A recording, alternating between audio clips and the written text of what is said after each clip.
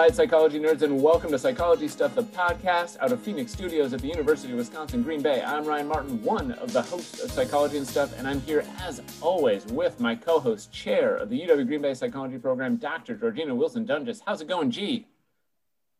Woo! I am doing great. So today we are talking about humor, and I'm so excited that I also have to use a different computer now, and it allows me to do these Zoom sort of whatever filters. And so today, yep, I just took your picture. I want to share that for the people at home, the new Zoom filter. I perhaps will not keep this on all the time, but I'm so excited. I've been having so much fun, like with these filters. I can be a unicorn. I can have ski goggles. Like the opportunities to engage my students is just skyrocketed. So I think that they're laughing with me, but they're really not. They're laughing at me, and I know that, but it's okay. For the record, I have always thought of you as a unicorn, so this doesn't change that at all. You're just so sweet. That's accurate. So this episode, we are recording in February, an episode that is dropping on April Fool's Day. So many of our listeners are in the midst of pranks, right? So I'm curious, right out of the gate, do you like pranks? Me? Do I like pranks? No, I hate pranks. I am a prank hater. And so maybe we will talk with our special guest today about are pranks actually funny? So I'm so excited for you to introduce our special guest in a minute. But first, Oh, yeah. I didn't know we were there yet. Kelsey, how's it going? Going great. You like pranks, Kelsey? No, I am not. I've been told that I'm not funny, so I don't like any of that stuff. Although I was supposed to be born on April Fool's Day or April 1st, so that would have been like a prank in itself, right? Wow. For my parents. Very nice. I was born on February 28th, which means my birthday is a few days after when we're recording this. But that was like it was a leap year. And so like a couple hours later, and I could have been the biggest joke. Like I could have been a quarter of my age right now, which was phenomenal. This is exciting because I was actually supposed to be born on Christmas. And instead and so my name, if I had been a girl, was going to be Holly for that reason. So, Kelsey, you could have been April, I suppose. And and Georgina, I'm not sure what you call someone born on leap year. That sounds like a joke, but it's, yeah. Yep. Okay. Yeah. Leap. We're going to call you Leap. So Kelsey has been doing amazing work for us on Psych and Stuff on social media. Please, please, please check out her work. It's at Psych and Stuff. She's on Twitter, Facebook, and Instagram. Georgina, I think we should get to our guest. Yes. Awesome. So excited. She is a professor of management in the Donald J. Schneider School of Business and Economics at St. Norbert College. She received her PhD in management science from UW-Milwaukee and teaches leadership, organizational behavior, and strategy. Her dissertation research examined leaders' use of humor and the effects on followers' creative performance and satisfaction. It's Dr. Lucy Arndt. How's it going, Lucy? Oh, man, I'm living the dream like so many other people. Yes. I don't know. I can't remember if you told our viewers that it's 8:19 a.m. I did not. No, this is an early morning one for us. So, so this is what artificial cheer looks like. I'm good. I'm excited. Now, of course, whatever time it would be great. Well, no, that's not true. 6:30 would have been impossible, really. I Yeah. feel like that would have been midday for Ryan. Well, I mean, it would have been in PJs. Yeah. I mean, I would be looking like my coworker over there, who is he's He's relaxed. We'll just go with that. So 2 days ago, I was bragging to Georgina because I managed to sleep until 7:30 one day, which honestly, for me, makes me think that maybe I'm depressed because the idea of me being able to sleep that late is incredible. This morning, to counter that, I woke up at 4:30. So this is, and I just decided at one point, it's not happening. I'm not falling back to sleep. So I get it. I'm just going to get up. But yeah, I'm up every day by 6. But my normal rule is no talking. Yeah, that's to me until necessary. And necessary could be almost any time of the day, but not right. Not early. Yeah. Well, I'm pretty honored that you selected this time as necessary to spend time with us. And of course. Like talking favorite people. Favorite people. I have to tell a funny story of Lucy and I share a love of catered meatballs, and it's a strange passion that we share. And so when Lucy used to be a professor at UWGB, and we would go to these leadership award ceremonies, and there were always these awesome meatballs. And the last one that we went to together, we actually ate the last remaining 2 meatballs using the giant catered serving spoons. And it was like it was a moment. We shared a moment.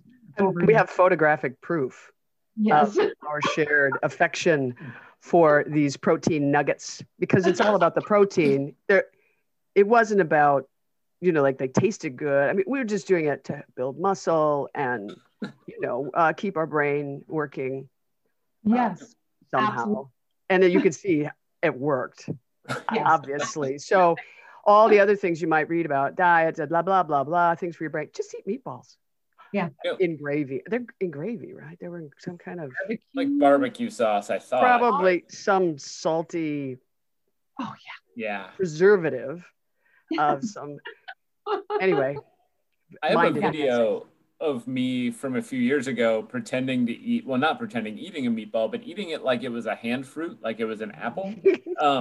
And as a joke, and what people don't know is that I choked on it. And so the video actually could have captured the last moments of my life. And so every time I see it, I think, oh, that was really funny, but I almost died. It wasn't worth it for the joke. So speaking of jokes, and that was a dynamite segue by me. Things are really beautiful. Well played. Yeah. Well, tell me about the dissertation. I want to talk more about, or start there. Must we? Did you want? If I'd have known, I could have brought the brick over to show you. Because of course, like many other folks, I got a printed copy that I've never looked at. I think I also got one that I gave to my parents, sort of a here. Now, see, somebody thinks I'm smart. Here's a thing. Anyway, so when I had to choose my dissertation topic, I was in management science. My dissertation advisor was Mark Money, who's currently the chancellor at UW-Milwaukee, and awesome guy. Awesome. Shout out to Mark. And I told him pretty early on that of all the things I could study, I was super interested in studying humor. And, we had some pretty serious conversations about this, in part because this may or may not surprise you, but studying something like humor when one is in a business program can be perceived as frivolous, as not it's not like strategy for, international organizations. It's not that kind of a topic. What I told him was the reason I was interested in humor is that it's an everyday thing that affects regular people. And I wanted to study something that I thought, as I learned more about the subject and ultimately published some things on it, would be helpful to regular people. And in fact, I've done a lot of I don't even know how many presentations on humor since. And I always ask the question, how important is humor to you? And every single time people say, I couldn't live without it. I couldn't live without it. So what I studied, it was a big study. I looked at how leaders' use of humor, different kinds of humor, affects their followers. And I was particularly interested in how it might influence followers' creativity and also their satisfaction. And I had a great site that worked with me. Actually, it was Bellin, which is located here. And what made that so cool is Bellin comprises, it's hospital, it's psychiatric, it's clinics, it's all kinds of, and I had an amazing participation rate, like 80%. It was just crazy. And I had data from leaders and from their followers. The statistics, Georgina. Oh, it was so sexy. I spent so many, anyway, I'm getting off topic, but the bottom line, what I discovered is that in fact, there are particular types of humor that positively influence followers in terms of their overall performance, their creative performance, and their satisfaction. Not all kinds of humor. So there are some distinctions that are critically important, but significant impact. And I did a lot of reading, obviously, to try and understand and explain those results. But yeah, that's what I did. Can you tell us a little bit about the types of Sure. humor? Yeah, absolutely. Kelsey, our fabulous intern, shared that people have told her that she's not funny. And I totally disagree with that from my interactions with her. And so I wonder, is humor the same for everyone? And what are the types of humor? Yeah, well, that's an awesome question, right? And first of all, there's producing things that other people might perceive to be humorous. And then there's you yourself perceiving things to be humorous. So, I suspect that Kelsey is actually quite funny and may not realize it. And so anyway, types of humor. There's the kind of humor that's, first of all, if we just talk about positive versus negative, there's positive, negative, there's positive directed toward others. By the way, that's called affiliative humor. And that's the jam if you're looking to positively influence other people, okay? It's where you're trying, through the use of positive humor, to help other people, make their day better, uplift their mood, help them to see that, maybe something that right now feels pretty dark, actually there's the potential for positive and so on. So that kind of humor is fantastic. That's the stuff that we share, that we all laugh, where we're not laughing at somebody and we're not trying to prove that we're better than them. There's also the kind of humor they call self-enhancing. It's for us, and it's when we watch a puppy being adorable and maybe falling all over itself, and it's sort of funny and we giggle, and we're not necessarily sharing that out with other folks to help them, but it helps us. Yep. And then there's the negative stuff. The obvious negative is aggressive humor, which is where things like pranks, or many pranks, not all, but many pranks fit, and scatological humor, the stuff with talking about bodily functions. Hopefully you pick up on that, okay? I don't know what you're talking about. What do you mean? Can you elaborate? The kinds of jokes that 6-year-olds like a lot, okay? And 45-year-olds. I was going to say, sometimes 6-year-olds occupy much older bodily forms. And then sexist humor, all the blonde jokes, all those things are considered aggressive humor because their objective is to make fun of, to laugh at, for the teller of the joke or the story to put themselves in a position superior to that other person. That kind of humor not only doesn't make people feel good about themselves, it actually closes them up and significantly reduces their creative ability. The last one that's negative is what regular folks typically call self-deprecating, self-denigrating. And this one usually catches people off guard because we've all been sort of socialized to think that, you know, it's okay. You tell something about you kind of make fun of yourself, and that ingratiates you with folks. And it does if you do it once. If you continue to do, if your humor style, producing humor, is all about making fun of yourself, it irritates other people because it comes across as fishing for compliment. No, you're not stupid. No, you're, you know, and people get tired of that. And so the advice, of course, is, yeah, you don't need to use that. You don't need to make fun of yourself in order to lighten other people's mood. And in fact, it really just comes across as kind of sad and pathetic. Again, one, toss it out as a starting point in a speech, let's say, fine.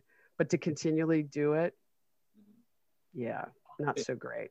It's funny because I think a lot about social media and how people use humor on social media, and sometimes like there's a genre on social media of sort of the joke about how I'm unable to function in the world without X, Y, or Z, or at all, you know, and it's one of those sort of genres that I think sometimes I think is funny, but not very often. I think a lot of times I just get tired of it. Like I don't necessarily want to like think about how my friends aren't capable. Like that isn't that isn't a message. And so all of those sort of jokes about needing like alcohol to get through the day or needing coffee to get through the day, they can be funny sometimes, but just done too often, I sort of feel like it, like you said, it just makes me a little sad.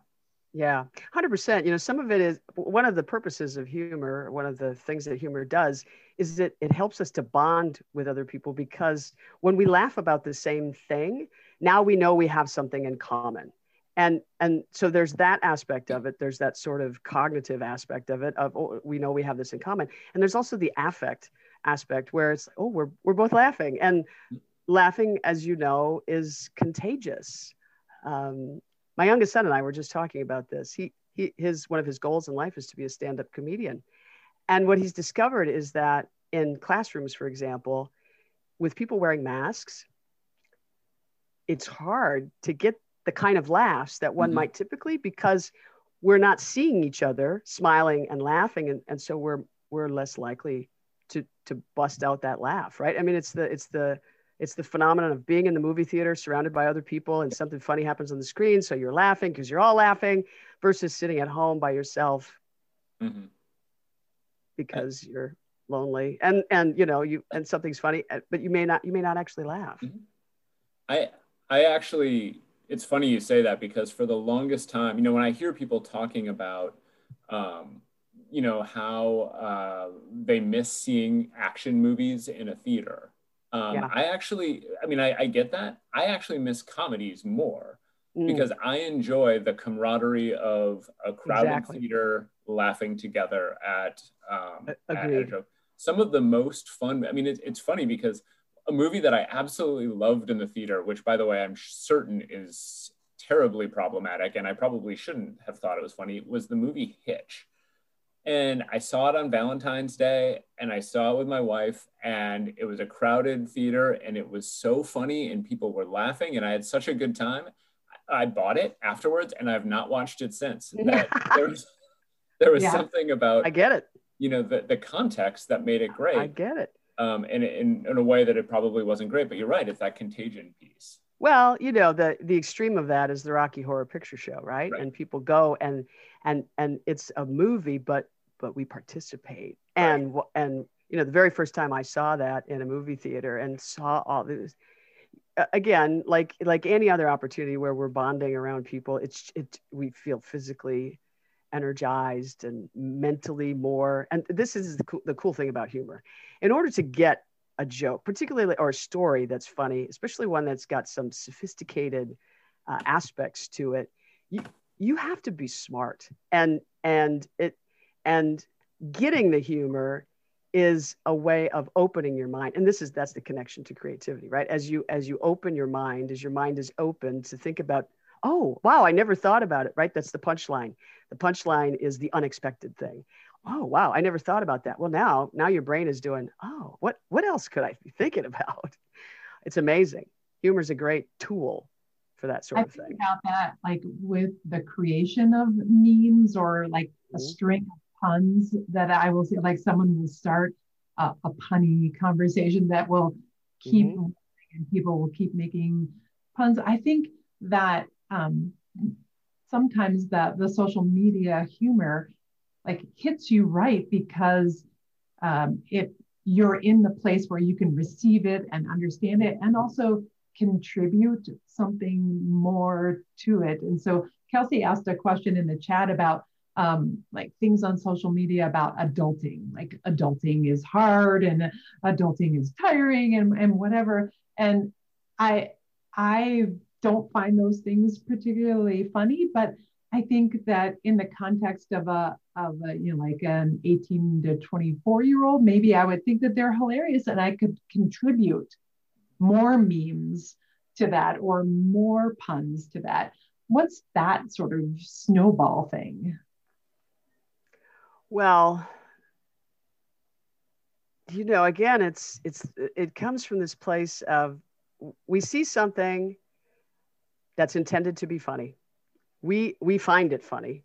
So now our brain goes to, oh, that reminds me of something else. And then maybe you should, and presumably you're corresponding with people you already maybe have something in common with. Of course, this can also happen when you're just responding to some random thing that a friend posts that from a group or whatever, but you kind of go, oh, it's the brainstorm, the true brainstorming where you're really firing off ideas. And again, and especially where people don't feel constrained, where they don't feel as the cool thing about media is that social media in particular is you're less concerned about how do I look while I'm saying or thinking this or typing this thing. We don't, because there's a disconnect between the time we throw it out there and the time that people like it or whatever they do, that we don't necessarily have the time to think about, oh, I wonder if people are judging. I wonder if people are judging me. So we just throw stuff out, right? And then it escalates, right? Because people become more and more creative. I'm a big fan of memes, but what you're talking about, Georgina, is all about not everything is funny to everybody. And that has everything to do with the same way we perceive anything, right? What are our previous experiences? What are our values? What are our expectations? For example, use of profanity doesn't bother me. It really bothers some people.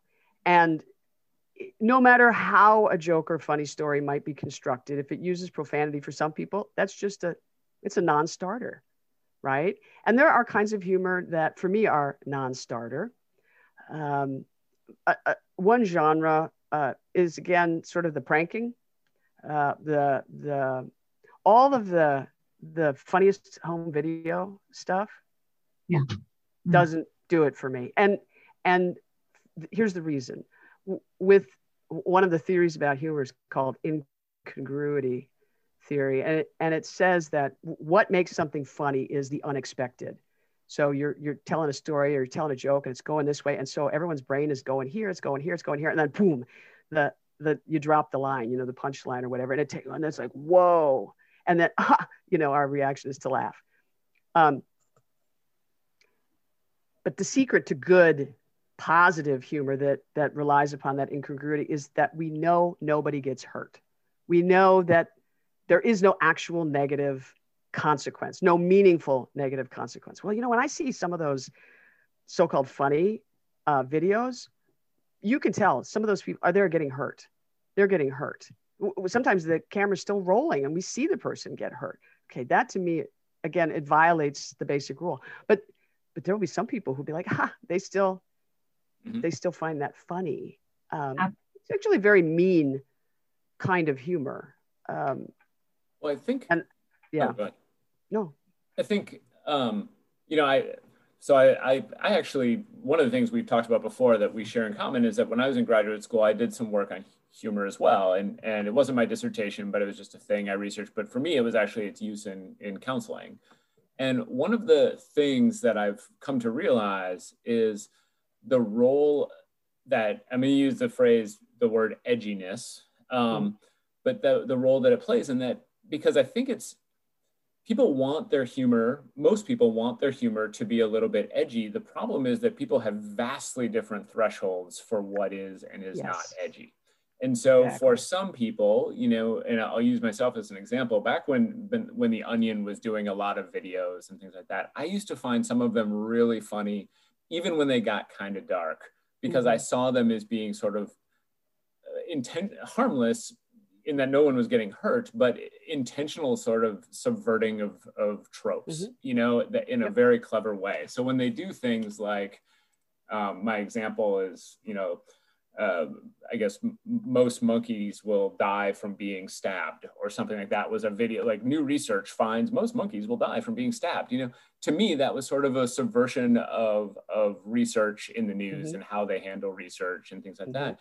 But of course, that's horrible, right? It's a horrible thing. And, you know, and so I would show it to my students as an example, like, where are you on this continuum? And some students found it really, really offensive. And some students found it funny, you know, and so that edginess barometer is really, I think, in a lot of ways, the predictor of when we find things to be offensive in some ways, or part of it. Yeah. And again, there are some things, let's take sexist humor as a good example, which for the most part, I don't find funny. However, every once in a while, there will be something that sort of resonates. And I'll just go, oh yeah, okay, that's kind of funny. That's kind of funny. And but more often than not, it would be something that maybe talked about women that I see in myself, right? That okay, this is me. And I can't necessarily give you a good example of this, but for the most part, you know, when I hear that kind of, you know, story or a joke about that, I think, nah, that's not funny. But certainly there are people who find it hilarious. But, you know, this is also a good place to talk a little bit about dark humor, right? And the conditions under which that is perceived as okay and funny. And well, Ryan knows, because we participated in an event where this was the focus of what I talked about. And for some people in some professions, for example, or even for any number of people after a particular event, dark humor is the thing that helps us cope. It's like so far over here that it makes the reality that we're having to deal with, which is awful, let's say, right? It makes it a little bit more palatable. We can manage that. That way out here thing helps us to manage our emotion around this. For example, there are so many quarantine jokes, so many COVID. I'm doing a program actually later today, putting my two research interests together: humor during a pandemic, during a disaster. I mean, this is like, I would just say this, and this will come across awful, but what a time for me to be alive, okay? Because this is like, it just all comes together. And you know, this is something that nobody alive has ever had to deal with, something so extreme, so discombobulating. It's a 360-degree disaster affecting every aspect of our lives. And so, of course, there's humor, right? And all different, mostly things that I would classify as affiliative, but some of it is pretty dark. And if you were to chat up people who are, you know, healthcare workers having to deal with the tragic consequences of this pandemic, you know, the average person might think, oh, they would never joke about this stuff. False. They are joking about it hard. And the reason they are is because they're having to deal with the actual life and death consequences over and over and over daily, right? And I don't think most of us, not in professions like that, can even imagine. We can't even get close to what it must be like. And in order for those people to sort of rebalance their psyche, they need to get dark, right? So firefighters, police officers, you name it. Every major national, international disaster ever, there are jokes and stories. And again, it has everything to do with, you know, people just going, wow, this is so horrible. Okay, here comes the joke.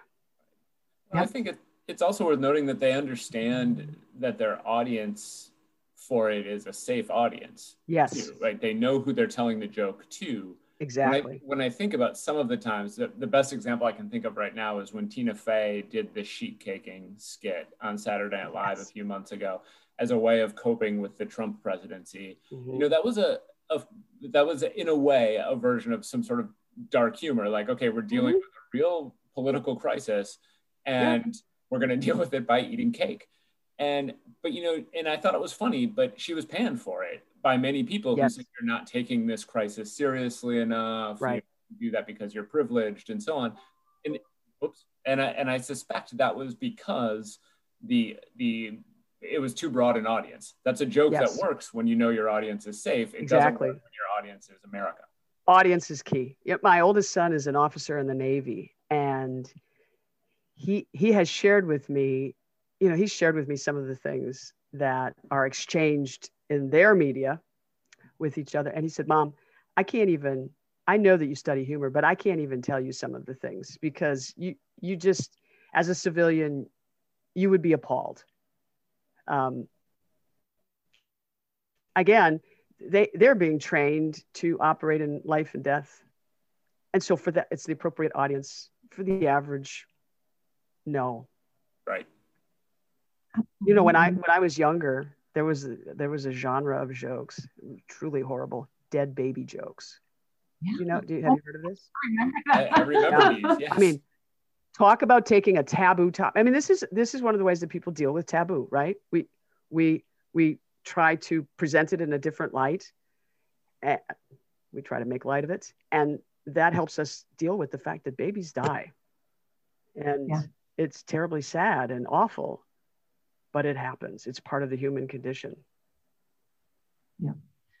I wonder, like, just to change the topic a little bit, that this is dropping on April Fool's Day. And I wonder if you have any thoughts about, like, why is it that, like, we call the funny people the fools, or like they're always like the sidekicks, like they're the foolish joker kind of characters. Why are they always humorous in that way?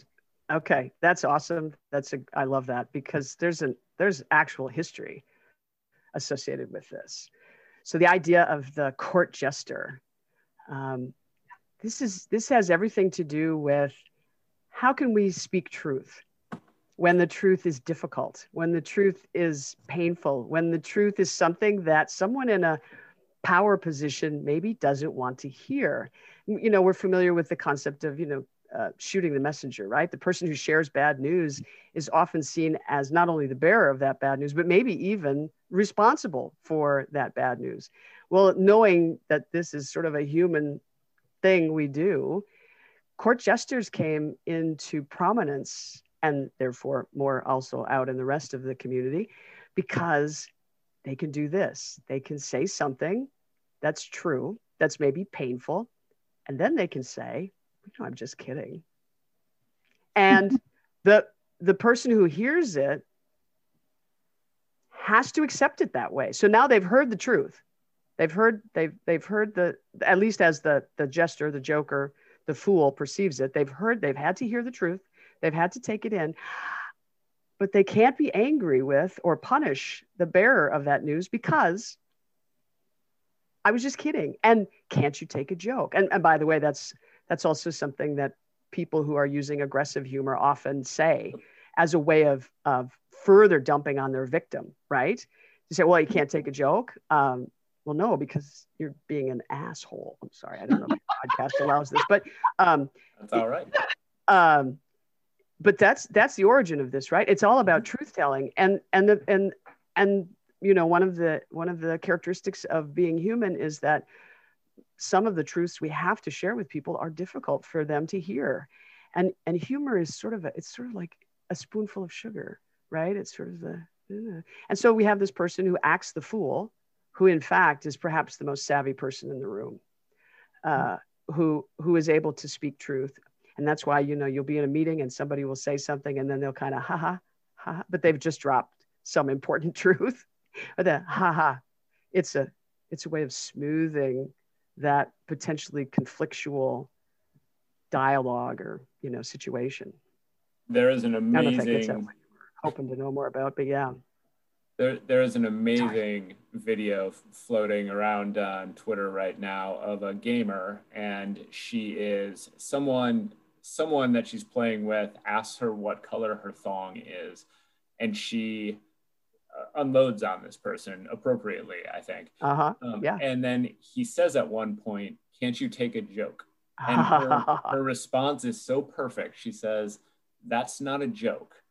Right. Can you imagine a stand-up comedian?" I think she uses John Mulaney as an example. Can you imagine him just pointing at an audience member and asking that? Would anyone think that was a joke? And it was because, I think to your point, people oftentimes will try and use that fool approach to get away with saying something that's just gross or dumb or mean.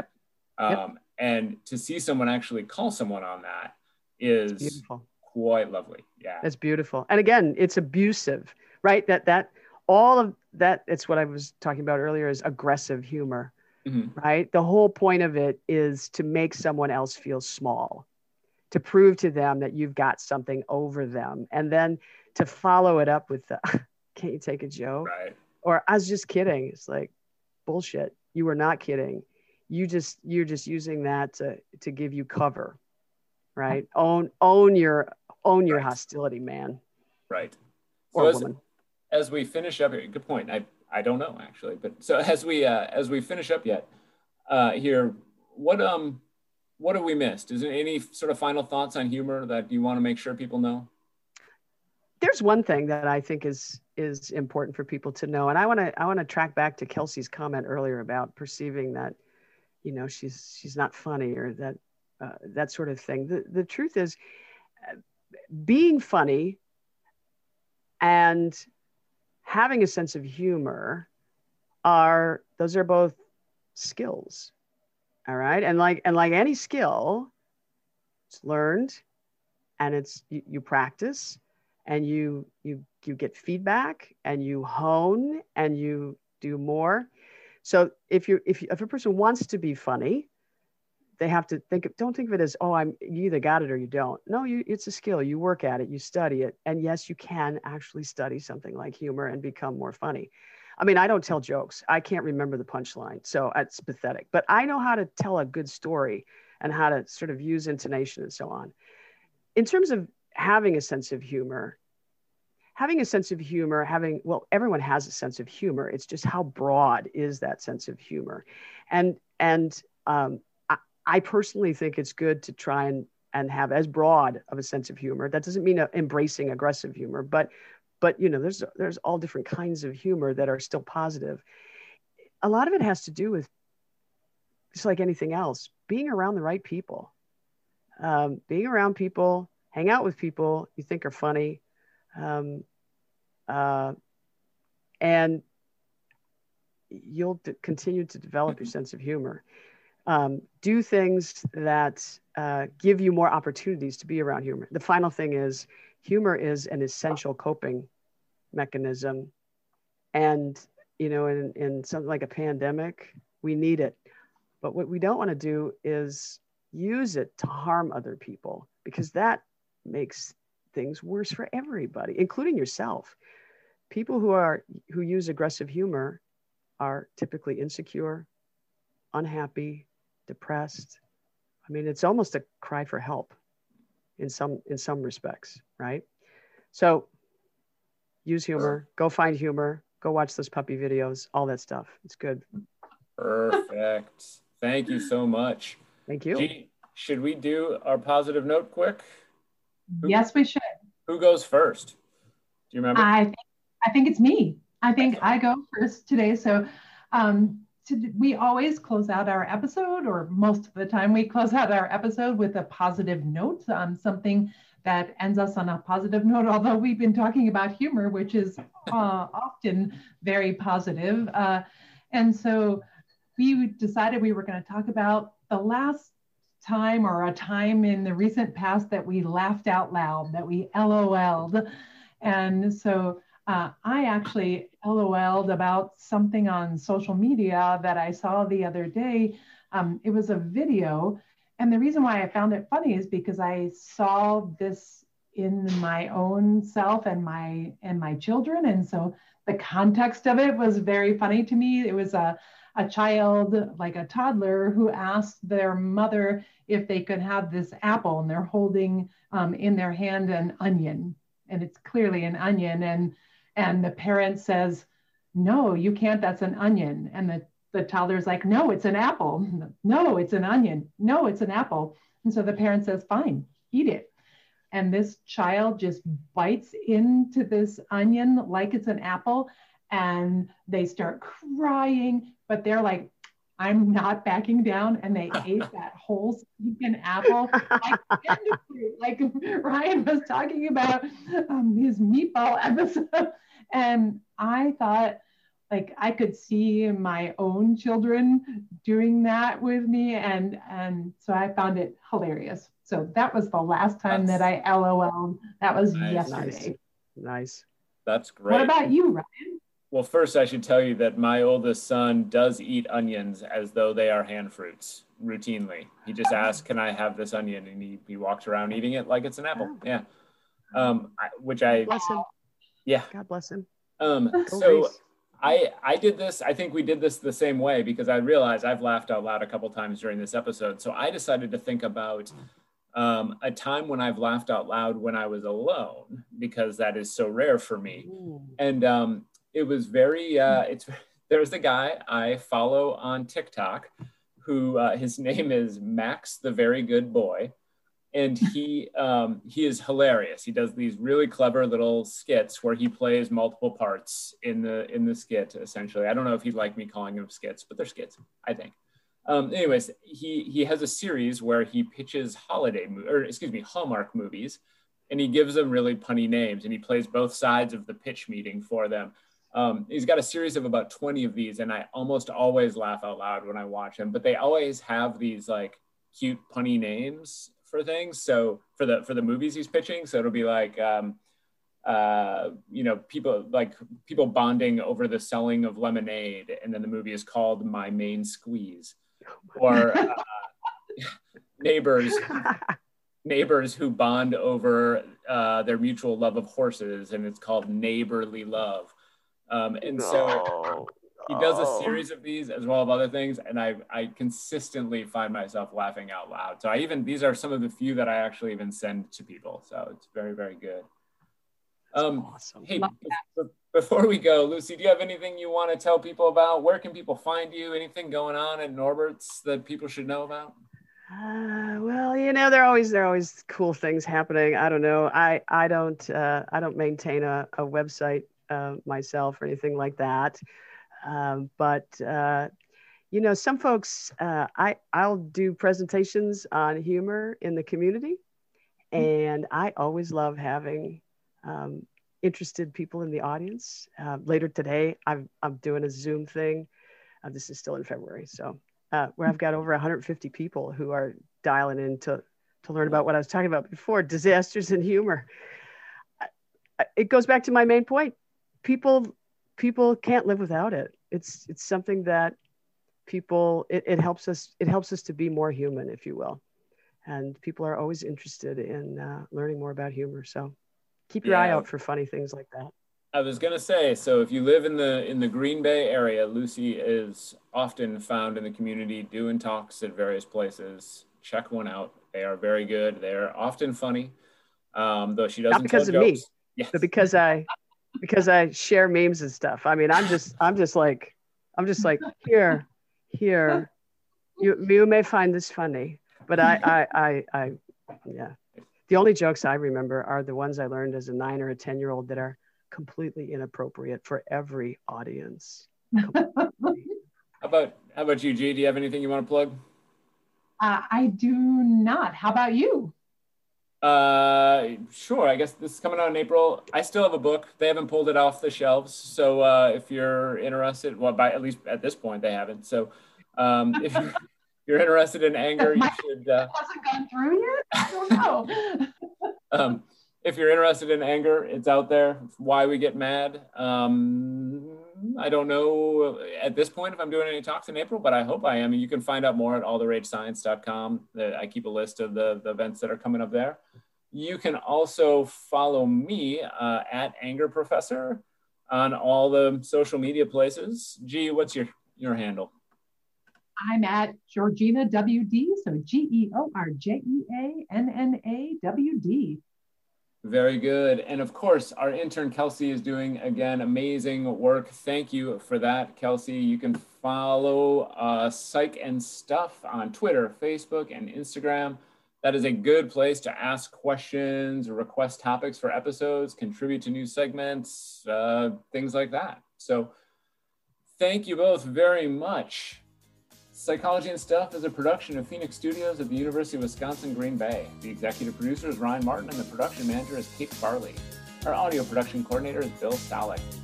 Our sound engineer for this episode is Sarah Miller. Our graphic designer is Kimberly Bleeks and our intern is Kelsey Engelhardt. Special thanks also to our guest today, Dr. Lucy Arndt. If you haven't already, please make sure to rate, review, and subscribe to us on your favorite podcast platform. You can also head over to our website, uwgb.edu/podcast, to check out past episodes of this and all our shows. I'm your host, Ryan Martin, and I'm here with my co-host, Georgina Wilson-Dundas. Keep being amazing.